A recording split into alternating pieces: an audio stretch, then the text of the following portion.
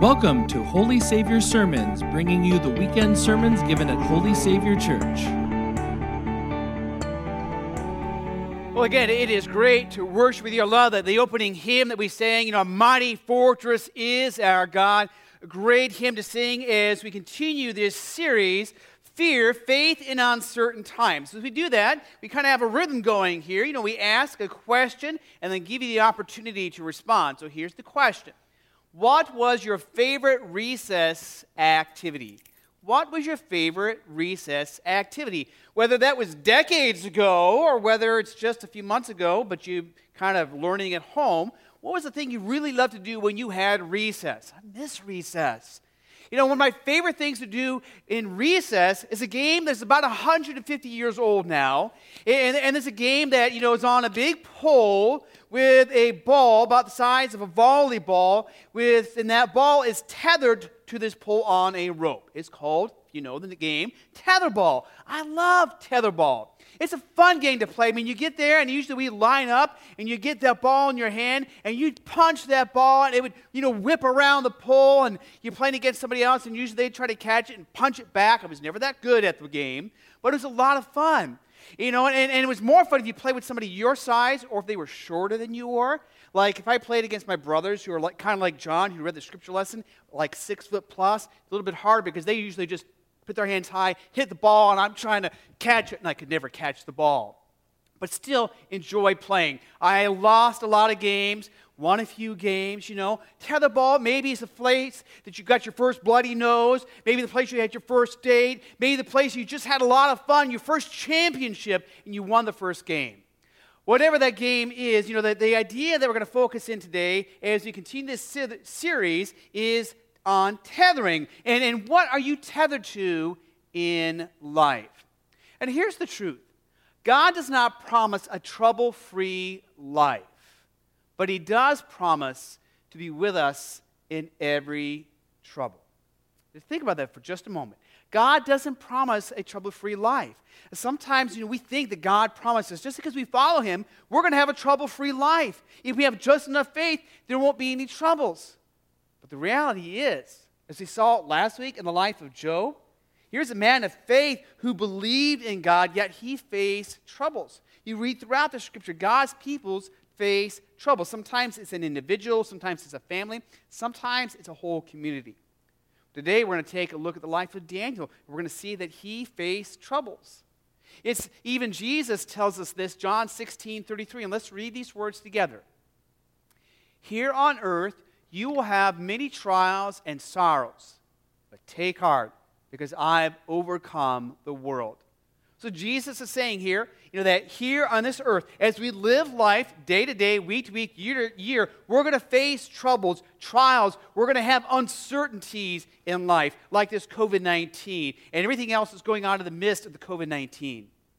But fear not, for I've overcome the world. God doesn't promise that we'll never have any troubles, but He does promise to be with us in every trouble, in every situation, in every uncertain time.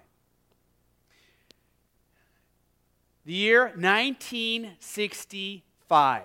About 3:45 in the afternoon, orbiting above the Pacific Ocean, somewhere around Hawaii, Ed White steps out of the Gemini 4 spacecraft into space. Now, if you know space, outer space, you know that there is no gravity and that if you are in space, you're just going to simply float. And yet Ed White stepped outside the spacecraft and became the first American to do a spacewalk. Because, he had this confidence, this trust, that as he stepped outside his spacecraft, he was tethered to that spacecraft. He was anchored to it by this 26-foot tether. That even though he may have floated around, he wasn't going to float away. That's the promise we have in our faith. Our faith tethers us, anchors us, connects us to our God, to His promise and His presence. And we see that. We see that in the life of Job from last week, and we see that here today in the life of Daniel. But that's a question for you to kind of kick around here. Is who or what am I tethered to in this life? If you're like me, I mean, yes, I'm tethered to God, but then at times I tether to other things, my own abilities, my confidence, other people, other situations. What we learn from Daniel is what it means to be tethered to God, especially when we find ourselves in the pit. So let's kind of step into this book of Daniel and give you a little of the backstory that's going on here. I mean, this is probably one of the more familiar stories, Daniel and the sleepover, the lions, right? But Daniel was a young man when he was carried from his home in Judah to Babylon. Judah, God's people, had been, taken captive by the Babylonians. For 3 years, he was trained in the king's court, and he served the Babylonian king, Nebuchadnezzar. He was well loved and respected. And then when Nebuchadnezzar's successor took over, Daniel continued serving Belshazzar. And even as the Babylonians were overwhelmed and overcome by the Persians and the Medes, he then was serving King Darius. And this is where we find him today, serving his almost entire life, lived in this life of captivity, serving those that he was called to serve in the king's court, but ultimately serving and trusting his God. Now, Daniel was a satrap. A satrap is a great fancy word, if you heard that word read in Scripture, for a governor of a provincial area. So there were several satraps. They were responsible and accountable to the king, but they were giving a lot of leeway to govern their particular area. And the other satraps, the other leaders, did not like how Daniel was respected and loved and honored by King Darius. And so they wanted to find some way to trap him. I mean, it sounds like politics today, doesn't it? They're trying to find some way to trap him, but this guy has such an impeccable character, they could not find anything that they could set him up and get him in trouble for. And so they devised a plan. The only thing they could do is they could go with the habits that he had. And this one habit that he had was going to God 3 times a day in prayer. So they go to King Darius, and maybe King Darius was a little bit narcissistic. I don't know, but they go to King Darius, and they kind of like, King, wouldn't it be great if for 30 days nobody would pray to any other god, any other person? They would praise and pray to no other god, no other person but you, our wonderful king. And the king thinks, that sounds like a great idea. Nobody will worship anyone, praise anyone, pray to anyone but me. And so he writes it into law. And of course, they're like, you kind of mention those old sinister guys. Ha, we got him now because we know Daniel. We know Daniel will still pray to his God. And that's exactly what we hear. Daniel 6:10, let's read these words together. 3 times a day, he got down on his knees and prayed, giving thanks to God, to his God, just as he had done before. The trap was set. And these guys caught Daniel in the act of praying. Because Daniel would even open up his window and he would pray towards Jerusalem. He wasn't going to let this law stop him from praying to and praising and honoring and trusting his God. And so, of course, these guys go to King Darius. King Darius, hey, we found somebody who has disobeyed this new law. And again, if you were listening, and if you know the story, if you disobey the law, you became lion food, right? You're going to be fed to the hungry lions. And again, these lions were not just well-fed lions. These lions were intentionally left hungry so that if you were thrown into the lion's den, you were quickly devoured. And King Darius, like, well, who disobeyed this law? It's Daniel. And again, remember, Darius, really loved and respected Daniel. And he's troubled because, if there was anyone he didn't want to feed to the lions, it was Daniel. Yet, even as king, he could not disobey his own law.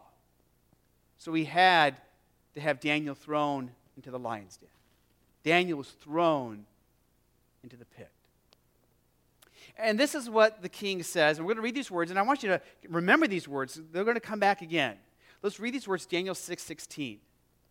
The king said to Daniel, "May your God, whom you serve, continually rescue you." May your God, whom you serve, continually rescue you. That's important for us to hear that. So Daniel's thrown into the lion's den. They close up the lion's den, and you get this idea that King Darius is just kind of pacing back and forth. He just can't sleep. I don't know if you've ever had a night like that where something is just unsettling, whether you're actually physically pacing or tossing and turning. But Darius can't sleep until the sun rises, and as the sun comes up, of course, he gets to the pit where Daniel is at, and he calls out, Daniel! And of course, what is he expecting to hear? You're expecting to hear some well-fed lions. What he's hoping to hear is to hear Daniel's voice. And in verse 23, we hear as Daniel is lifted from the pit, there was no wounds on him because he had trusted God. See, Daniel had this habit, right, of praying and trusting God, even in the pit.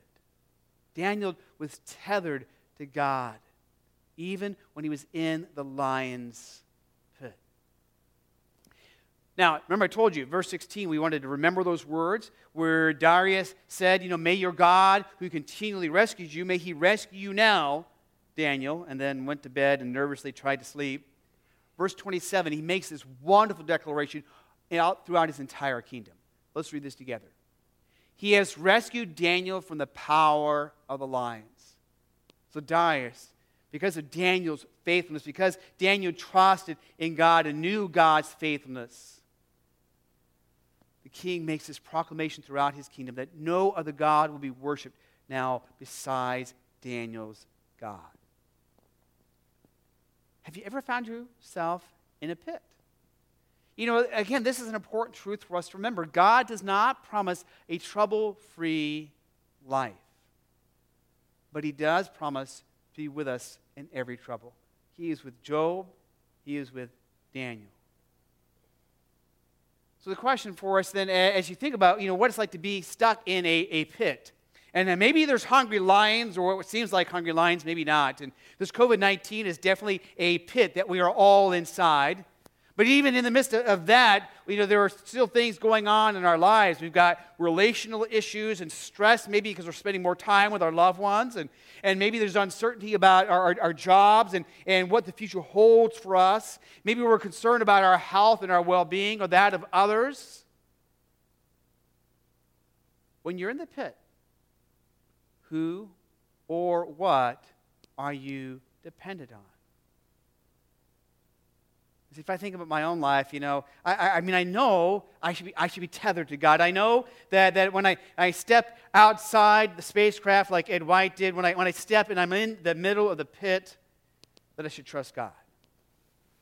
And it's not always easy. And we find that sometimes we trust and we tether ourselves to other things that really are kind of like a kite, If you're holding on to the kite, what happens in a windy day if you let go of that kite? It flies away, right?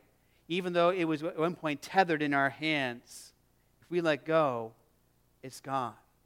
And so when we are tethered to things that let go of us that are not secure, we don't have that comfort and that assurance.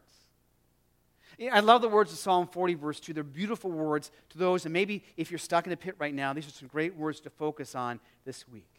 Let's read these words together. Psalm 40, verse 2. He pulled me out of a horrible pit, out of the mud and clay. He set my feet on a rock and made my steps secure. That is such a powerful image of our God.